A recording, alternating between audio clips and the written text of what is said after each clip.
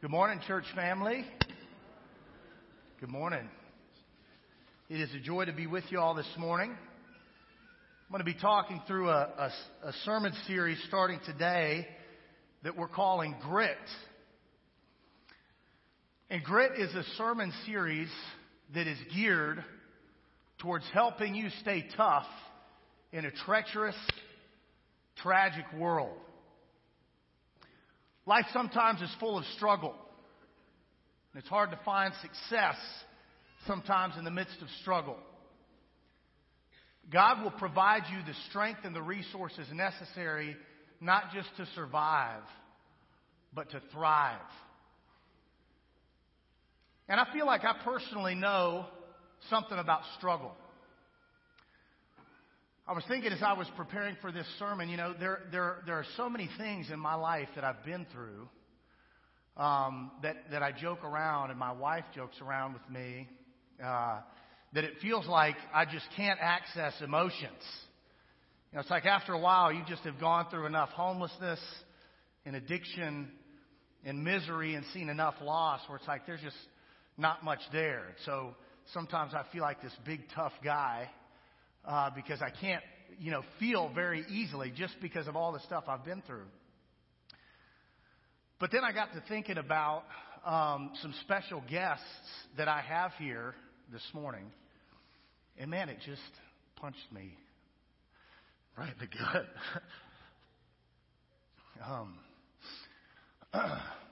My mom's parents are here. And these guys,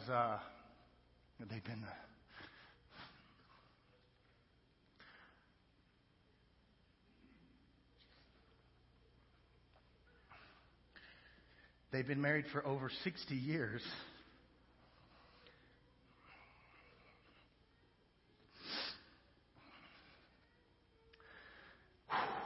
And there was a time in my life where I definitely wouldn't have made it without their love and support. And I was thinking today, I was a dropout in high school, and my mom's mom would log on to my online home schooling program, and she would do my classes for me online. And she helped me get through, high school. And while I lived with them, after I'd been in 8 different treatment centers,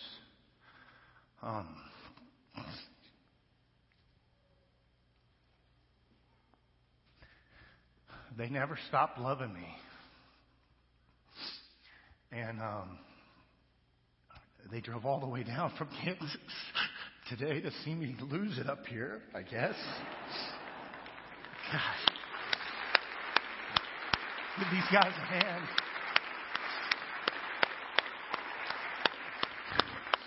Oh, I promise you, I'm as surprised as you are that I'm in tears this morning.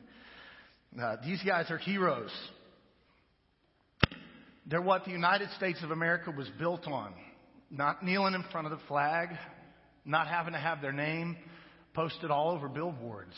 They're from Tightwad, Missouri and Windsor, Missouri. Nobody's ever heard of those places.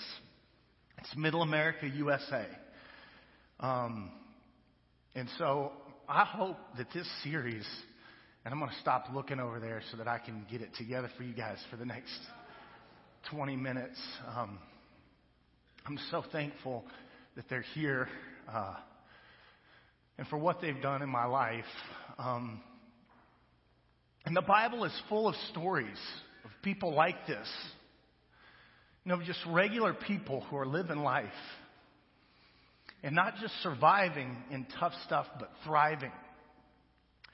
One of these guys, as Mike and I were planning this sermon, I called him up and I'm like, Mike, I've been praying over this and I've been studying God's Word.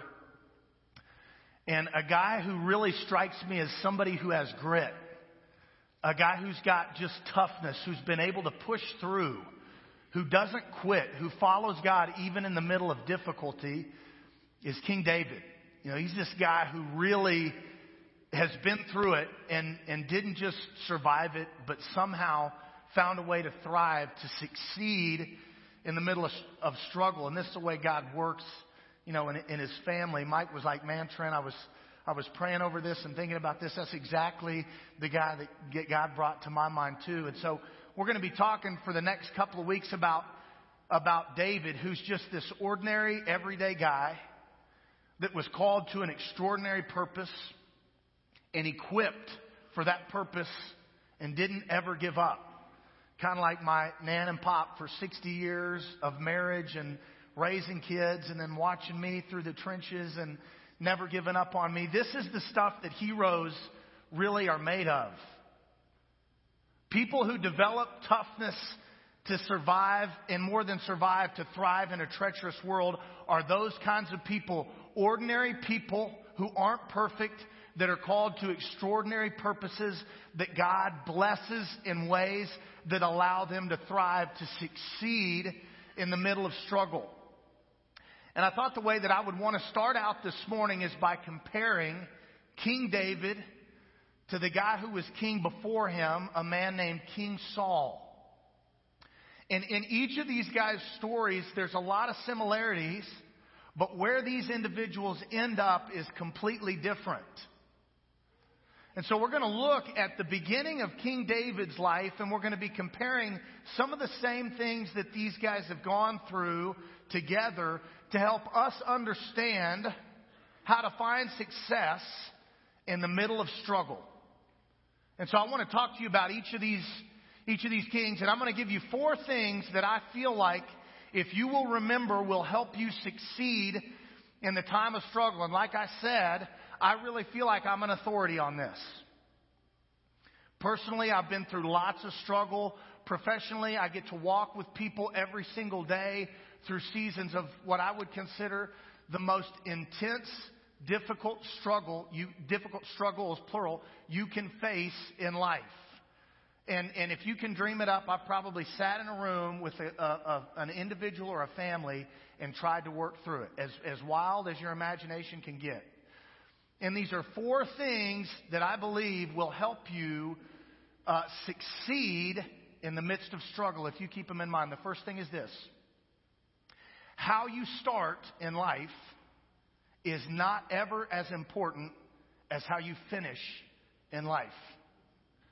How you start in life is not ever as important as how you finish in life. You can meet a gal from Tightwad, Missouri, from the middle of nowhere, right? You can get married and move to the middle of nowhere in Kansas, and you can have an awesome marriage for 60 years and raise 3 great kids and have a lot of grandkids. One of those grandkids just an exceptional peak performer with all this talent, right? So it took a couple of generations, but finally you guys got a good one in the mix. And that good one is my youngest brother. He's in medical school right now. How you start isn't nearly as important as how you finish. Let me show you why. In each of these guys' stories, they both start their journey to their exceptional calling with the power of God in their lives. Let me give you a text here from 1 Samuel. This is what's happening in Saul's life at the start of his calling and equipping to be king in Israel. The Bible says this in 1 Samuel chapter 10 and verse 10. When Saul and his servant arrived at Gibeah, a procession of prophets met him, and the Spirit of God came powerfully upon him. That's his equipping for his calling. God's Spirit powerfully came on Saul, and Saul joined in their prophesying. In verse 11, the Bible says, when all those who had formerly known Saul saw him prophesying with the prophets, they asked each other, what is this that has happened to the son of Kish? Is Saul also among the prophets? Saul started on the right track. Saul was connected with God. He experienced God's anointing. He was surrendering and deferring to that anointing. He understood the importance of following God's leadership. He started off on the right foot. And if we keep reading the scriptures forward, we see that Saul doesn't stay on the right foot. Okay? I want to give you this next test to show you how Saul finishes here. What does it look like at the end of Saul's journey? I've got 1 Samuel 28, verses 7 through 8 on the screen for you. And for those of you watching online, if you got a pen, and I want you to have a pen handy because I'm going to conclude by giving you a couple of really important points that I want you to write down. But if you've got a pen handy, also write down 1 Samuel chapter 22. So I had to choose for the sake of time what to put on the screen. But in 1 Samuel chapter 22, Saul puts priests of God to death because they had sided with David, the man who will be king after Saul. So he puts the priests of God to death, and in this part of Scripture, he consults a witch, a medium, to give him some spiritual advice rather than seeking God's counsel. So the Bible says this: Saul said to his attendants, "Find me a woman who is a medium, so I may inquire of her." His attendant said, "There's one in Endor." So Saul disguised himself, putting on other clothes, and at night he and 2 men went to the woman. "Consult the spirit for me," he said, "and bring up for me the one that I name." Really bad preacher joke. This lady was a relatively unknown witch from a place at Endor who ends up going on the run in 1 Samuel. So there's a point in her time where she's a small, meaning relatively unknown, medium, meaning witch, at large. She's a small, medium, at large. You guys know me. It doesn't get better than that. So you need to let down your pride wall and allow that to be funny to you. So at this point, Saul is doing on the outside what's really happening on his inside. He's disguising himself from God. He's trying to hide from God because he knows the way he started was not the way that he finished. He began his journey in his high calling, being equipped for the purposes that God had called him to, and being prepared to accomplish those purposes.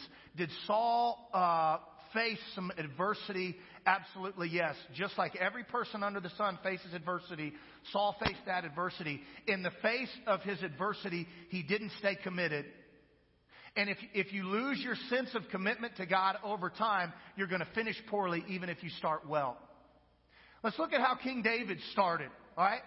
One of the first things that happens after David is called and equipped for his future position as king is he goes to bring his brothers some food and check in on them as they're standing against the armies of the Philistines. And there's this big, huge Philistine named Goliath. And he's the most powerful warrior in the Philistine army.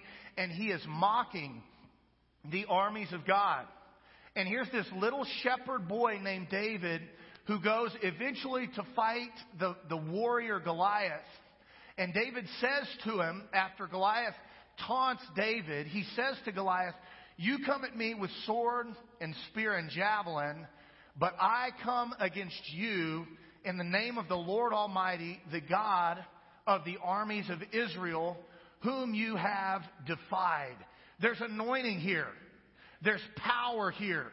There's equipping here. David starts his journey on the right foot and in the right frame of mind. He's ready to do what God has called him to do, even if it seems difficult. You'll recall Saul was prophesying in power, seemed so different after God's Spirit came upon him that people were amazed at this guy that they thought they knew who was now doing these great big things. Each of them starts in the same place. They're ready, they're empowered, and they're on purpose. Let's look how David finishes. If we go to, this is 1 Kings, so the stories span a lot of scripture. In 1 Kings chapter 2, verses 2 and 3, David knows he's going to pass away. And he has a son named Solomon. And Solomon comes to his bedside as he's kind of in the twilight of his life, right before he passes.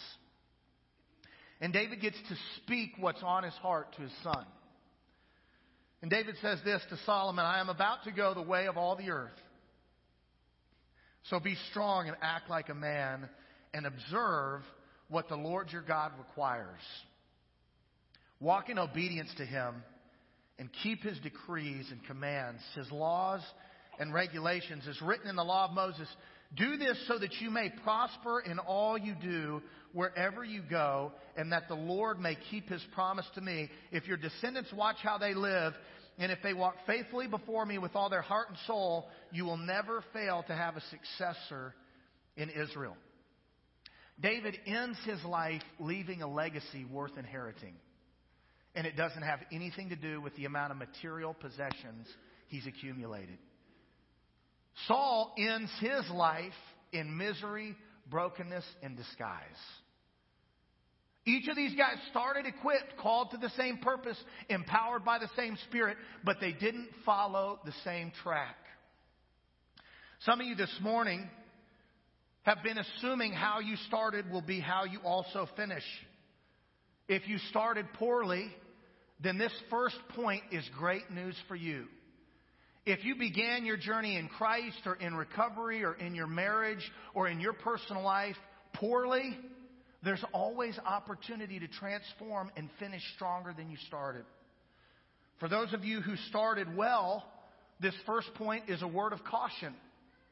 It's to keep going. It's to stay committed. It's to not give up in the middle of the difficulty that you face in life. The New Testament uses the imagery of running a race really consistently. The Apostle Paul, in particular, seemed to understand this metaphor. He's telling a young man he's trying to prepare for the ministry in 2 Timothy chapter 4, verse 7. I don't have this on screen, but if you got a pen handy, you can write this down. He tells Timothy, I have fought the good fight. I have finished the race. I have kept the faith. Life truly is a marathon, not a sprint. And if that's true, then to an extent, time is on your side. Every day you're given is a new opportunity to change the end result of your life. I was training a couple of years ago for a triathlon and felt really equipped to get started and show up on race day. And man, I was excited. And one thing that they did for all the racers, which at first I thought was cool, is they wrote their ages on the back of their calf. So I had my number on my shirt, pinned on, but my age was written on the back of my calf. And so I started really ambitiously, if you get my drift. And by the time the bike finished, which it was a 56-mile bike after a swim, and it was a miserable bike ride because it was one of the windiest days I can ever remember. So I finished the bike, and out of like 250 people, I was in like the top 60 or 70, which was ridiculous for my first half Ironman. So then we get off the bike, and my least favorite part of the race was starting, and that was the half marathon run. And at the time, I was about 225 pounds, and I was looking around at the beginning of the race like, yeah, I got these guys. And I got all this muscle mass. It's going to carry me through. About a half of a mile into the run, I thought, man, this weight is going to kill me, man. This is the most ridiculous thing. Why did I do this? So I kid you not, I get 6 miles into the run. I've never had this happen to me before because I'm one of the most stubborn people on the planet, which incidentally, stubbornness is a quality of gritty people, right? So it's not always bad. So 6 miles in, I hit the biggest wall you can possibly imagine. And my legs completely cramped. My whole leg just totally cramped up. And I'll deny this, and I'm going to try to erase this video after the sermon today. But I was running like this. Because my calves were the only part of my body that was not locked up in a cramp. So after being at first probably quarter of the pack and hitting the wall in the 6th mile with 7 more miles to go, people just start flying by me. I'm not talking about jogging by me. I'm talking about flying by me. And here was what was really degrading to me, is on the back of everyone's calf that passed me was their age written down. And so the first wave of people that passed me just happened to be almost all in their 40s. And I was like, all right, I'm 31 at the time. Not that big of a deal. Then here came somebody 52. one guy passed me, 67 years old. And as he passed me, he's like, come on, bud, you're almost there. And I'm going, no. No, you didn't. No, you did not just encourage me. I don't receive that. I don't receive that in the name of Jesus. You know, it took me a lot longer to finish the race than I had imagined before I started. And it required a lot more effort than I was really prepared for, but I did finish the race. And that really is how it seems to work in life. It's not in how fast you begin, it's whether or not you can get to the end. So when you start, make sure you keep the end in your mind. After looking at Saul's life and David's life, I hope you'll be encouraged to not get discouraged regardless of wherever you're at on that race track. The second thing I want to say to you is that it's not what matters.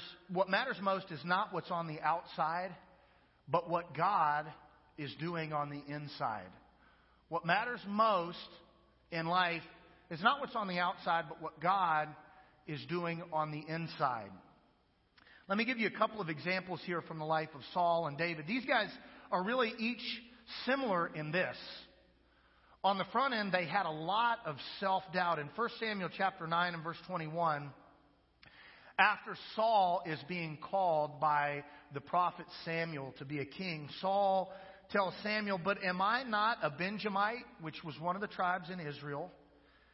"And is not the tribe of Benjamin one of the smallest tribes in Israel? And is not my clan the least of all clans in the tribe of Benjamin?" And then to Samuel, he's saying, "Why are you saying to me that I'm going to become a king?" So everything that Saul was looking at was the wrong stuff. He was looking at the nation of Israel and assessing which tribe was the smallest in the nation. And then he was looking at his specific tribe, the tribe of Benjamin, and he was looking at individual clans within the tribe. And each time he measures himself by what's on the outside, he comes up short. If we go to 1 Samuel 16 and verse 7, God tells Samuel, as Samuel's kind of looking at the sons of a man named Jesse, which was David's father, as Samuel's looking for the sons of a man named Jesse, God tells him, "What you think, Samuel, that you're looking for is not what I'm looking for." Samuel's thinking, surely it's going to be the oldest son or the most athletic son. And God tells Samuel something really important in 1 Samuel chapter 16 and verse 7 that's a recurring theme in Scripture. The Bible says this, that the Lord says to Samuel, "Don't consider his appearance or his height, for I have rejected him." The Lord does not look at the things people look at. People look at the outward appearance, but the Lord looks at the heart. And I believe David would have done the same thing that Saul had done if he was the same age Saul was when Samuel tells Saul about his calling to be king. David would have been going, "But wait a second, my family are just simple shepherds. And of my whole family, I'm the youngest, most overlooked, least respected person in my family. Each of these guys, when they measured themselves by external things, they came up short." And in churches, I think somehow we reinforce this idea of needing to compare ourselves to others. Because we teach there is a right way to do things. When we fail at doing things the right way, what's the easiest way to deal with that? It's to compare myself to somebody else.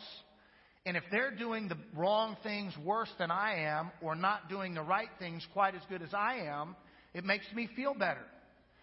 So lots of people, and I haven't done a study over this, but I feel like almost 100% of the people I speak with day in and day out are guilty of comparing themselves to others.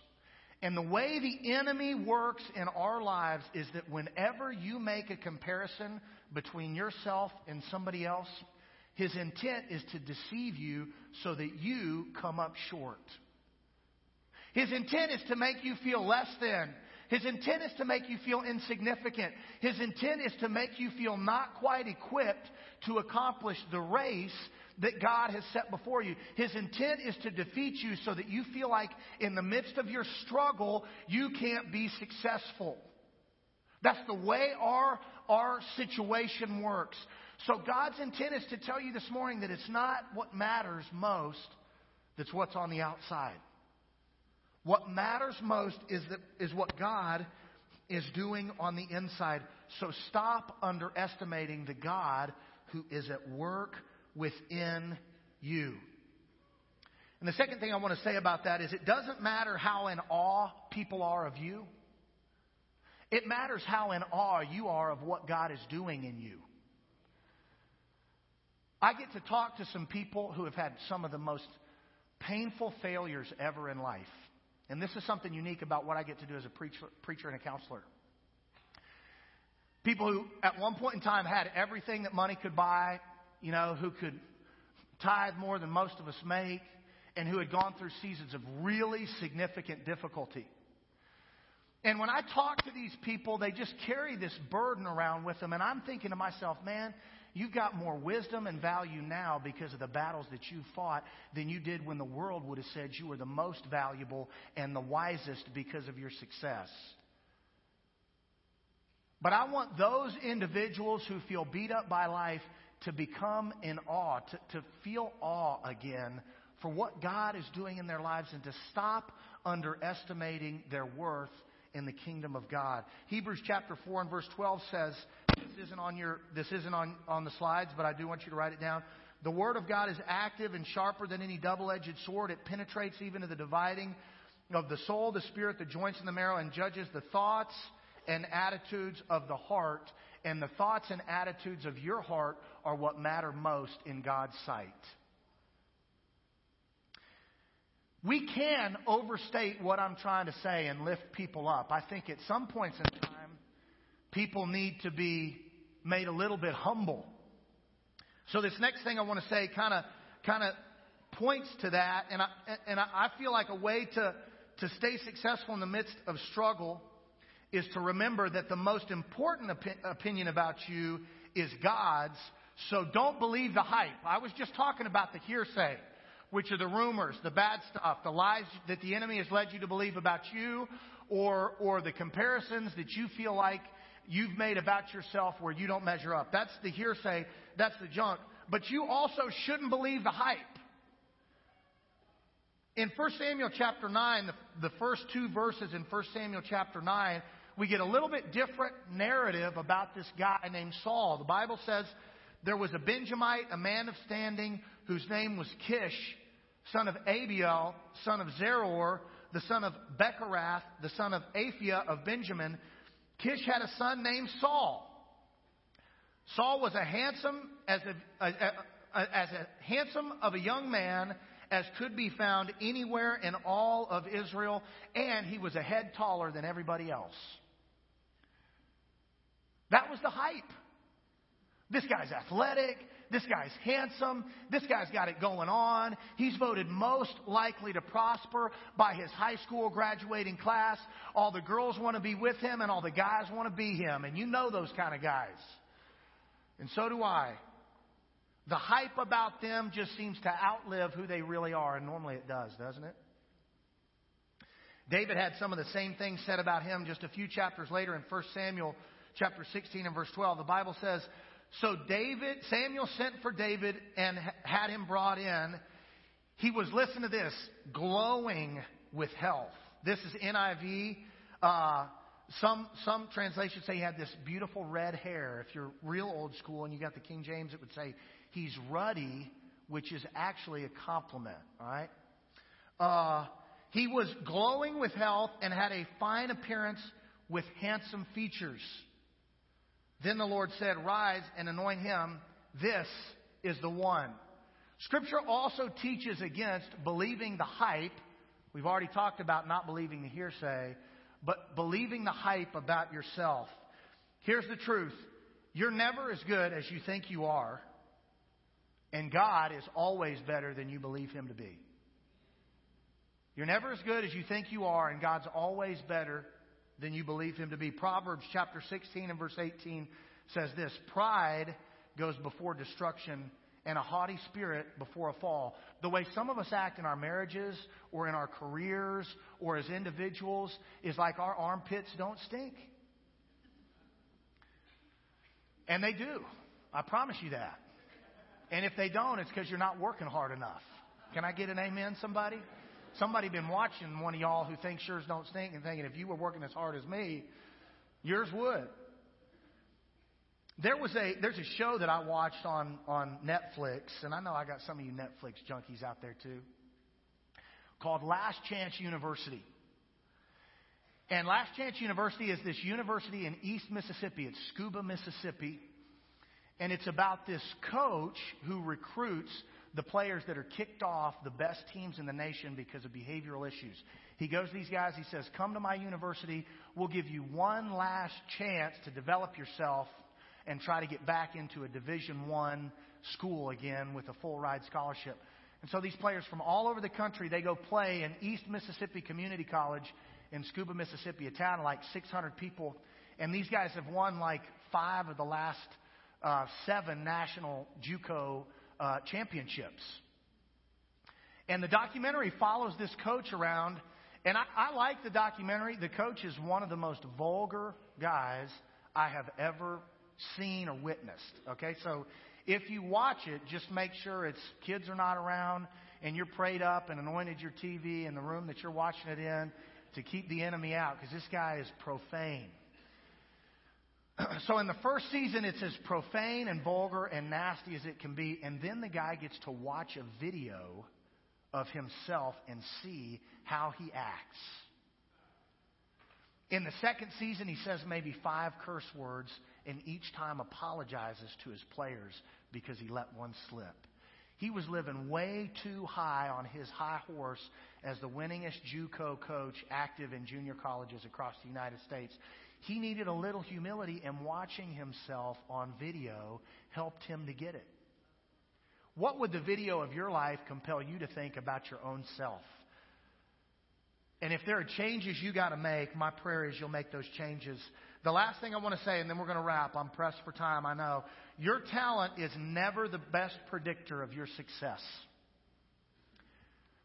I've been around all kinds of different people. I think a lot about my high school. I was a dropout. My nan finished high school for me, and been in 8 different treatment centers while I was in high school. So if you had to assume the person least likely to do anything in life in my graduating class, which I didn't even graduate, right? My nan technically did, and I stood in her place and got to write my name on the diploma. But if you had to guess which person, and I'm serious about this, probably 1,000 people in my graduating class should have graduated in 2003. I bet you a lot of the teachers would have said probably Trent or one of these 2 other guys that was suspended a lot or kicked out or chronic detention or skipping class. I mean, you name it, I did it in high school. And probably some things you couldn't even think to name, I also did. And some of the most talented people haven't been successful, whereas I do feel like, to an extent, I have. But your talent isn't the best predictor of your success. Your level of surrender is. And I think that's the thing that's different about me than about most people. I don't have any illusions about what happens in my life when Trent takes control. And I think people who haven't been as down in the dumps and as low and as miserable as I have still have some fleeting feeling that perhaps them being in control of their own life isn't as bad as some preacher has really tried to make it out to be. Let me give you a couple of scriptures. The first one I want to read to you is 1 Samuel chapter 13, verses 11 through 12. The Bible says this: Samuel is talking to Saul. He's made a huge mistake. He has sacrificed to the Lord, which is something only priests are commanded to do. And it's a grievous sin. And Samuel says, Saul, what have you done? And Saul replied, because his men were standing in battle against the Philistines. He says, when I saw that my men were scattering, and you, Samuel, didn't come to me at the time we had scheduled, and that the Philistines were assembling at Michmash against us, I thought, Now the Philistines will come down against me at Gilgal, and I have not sought the Lord's favor, so I felt compelled to offer this burnt offering. Let me give you the ABCs of failure. I want you to write this down. Arrogance, blaming, compulsion, doubt, and excuses. I'm going to go through those really quickly. The first thing we see here in this text from 1 Samuel chapter 13 is Saul's arrogance. He feels like he's entitled to do whatever is required to get God to intervene, regardless of what God has spoken to him or to his people in times past. Arrogance, the first step towards failure in your life and in mine. The second thing we see here is Saul's blaming. It's not Saul's fault that he offered the sacrifice to God. It's Samuel's, because Samuel was late. Samuel, we had an appointed time set and you didn't make it here on time. And I saw these guys and I felt these feelings. And so because you weren't here on time, I went ahead and offered the sacrifice. God, because this certain thing you've asked me to do is difficult, I went ahead and done something different. Too many times in our lives, we're blaming others for our own mistakes. That's exactly what Saul's doing here. The third thing he mentions, A for arrogance, B for blaming, C for compulsion. Saul has kept parts of his life hidden long enough that those parts are powerful enough to compel him to do things he knows he shouldn't do. Saul's kept parts of his life hidden long enough so that those parts of his life are powerful enough to compel him to do things he shouldn't do. Verse 12, that's exactly what he says. I hadn't sought the Lord's favor. Then he uses this C word. So I felt compelled to offer a burnt offering. I promise you that's the same side of him that felt compelled to put the priests of God at Nob in 1 Samuel 22 to death. It's the same side of him in 1 Samuel 28 that compels him to seek out the medium, the witch, in Endor. There is a part of his life that he's kept hidden, and as he keeps it hidden, it grows in power. And as it grows in power, sorry about that, it compels him. Let me switch to this mic.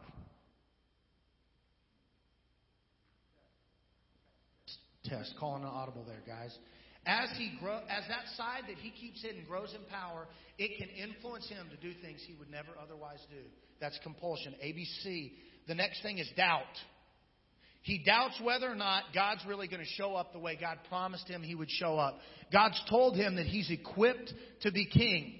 He's standing at a major test. The armies that he's fighting against are starting to assemble against him. He's waiting for God's man to come bless. He doubts whether or not God is really going to bless and if God's man is going to follow through. What we have to remember is no matter what odds are against us and how long the Lord tarries, He's always going to show up at the right time. Saul lets his doubt ultimately lead to excuses. I was scared. I hadn't offered a sacrifice to gain the Lord's favor. My armies were starting to scatter. Their armies were starting to assemble. Listen to me, friends. Everybody's got great reasons for why they misbehave, and Saul's got some real good ones. And it never justifies misbehavior, ever. Arrogance, blaming, compulsion, doubt, and excuses. Last thing I want to say, and I'm going to end here.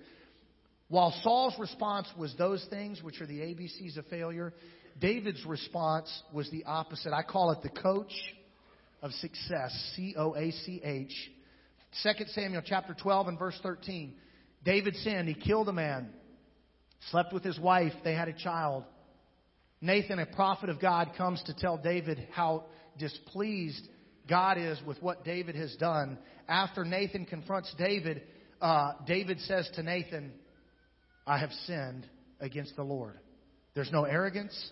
There's no blaming. There's no compulsion. There's no doubt. And there's no excuses. The coach of success is this. The first thing, the letter C, is confession. The quickest way to succeed, regardless of your situation, is to confess and admit the mistakes that you've made or the sins that you've committed. The second thing is to take ownership. C for confession, O for ownership. You have to own your responsibilities, both your successes and your failures, your shortcomings and the times where you felt equipped to succeed. You got to own it. You can't run from it. You can't pass it off to somebody else, and you can't hide it. C for confession, O for ownership, AC for acceptance. If you keep reading the story in 2 Samuel 12, the son that David has as a result of his sin with Bathsheba passes away. Afterwards, David grieved up to the point the son passed away, and afterwards he goes to God's house and worships the Lord, saying, my son won't come back down here to see me, but someday I will go to be with him. He accepted responsibility for his sinful behavior and also accepted the consequences that were a result. That's what we have to do. The bad things that we do in life and the consequences that follow are not intended by God for us to lose heart and to fall off by the wayside. God intends to use those consequences to grow and develop us more and more into the image of Jesus Christ. And we have to learn to accept those and come to terms with them. If we can do that, we'll have success in the midst of struggle. Last thing I want to say is humility. C for confession, O for ownership, AC for acceptance, and last thing for humility. I work with hundreds of people all year, every year. Some of them are the same, some of them are different. The most important ingredient in personal transformation is humility. You show me somebody who stays humble, and I'll show you someone who stays transformed. I got to wrap, but I want to ask anybody under the sound of my voice who's in the midst of struggle, and I know there are plenty of you right here, to get humble this morning. We're the same, man. You guys have the same stuff that I do, that everybody does. The difference in us is which people are going to get humble and really surrender, and which people are not going to stay seated. If you got a need or you're struggling in life, as I close with a prayer and while we stand and sing, I invite you to come forward. Let's bow together. Lord, we love you. Thanks for your word. Thanks for teaching us how to succeed in times of struggle through two lives that are really in the middle of that battle, and we get to see it clearly. Help us learn from their mistakes and not our own. I ask that any person who is here that needs to hear from you, to be touched by you, to be led by you, that they would be moved this morning to come forward. And I ask these things in the name of Jesus. Amen. Please stand with me.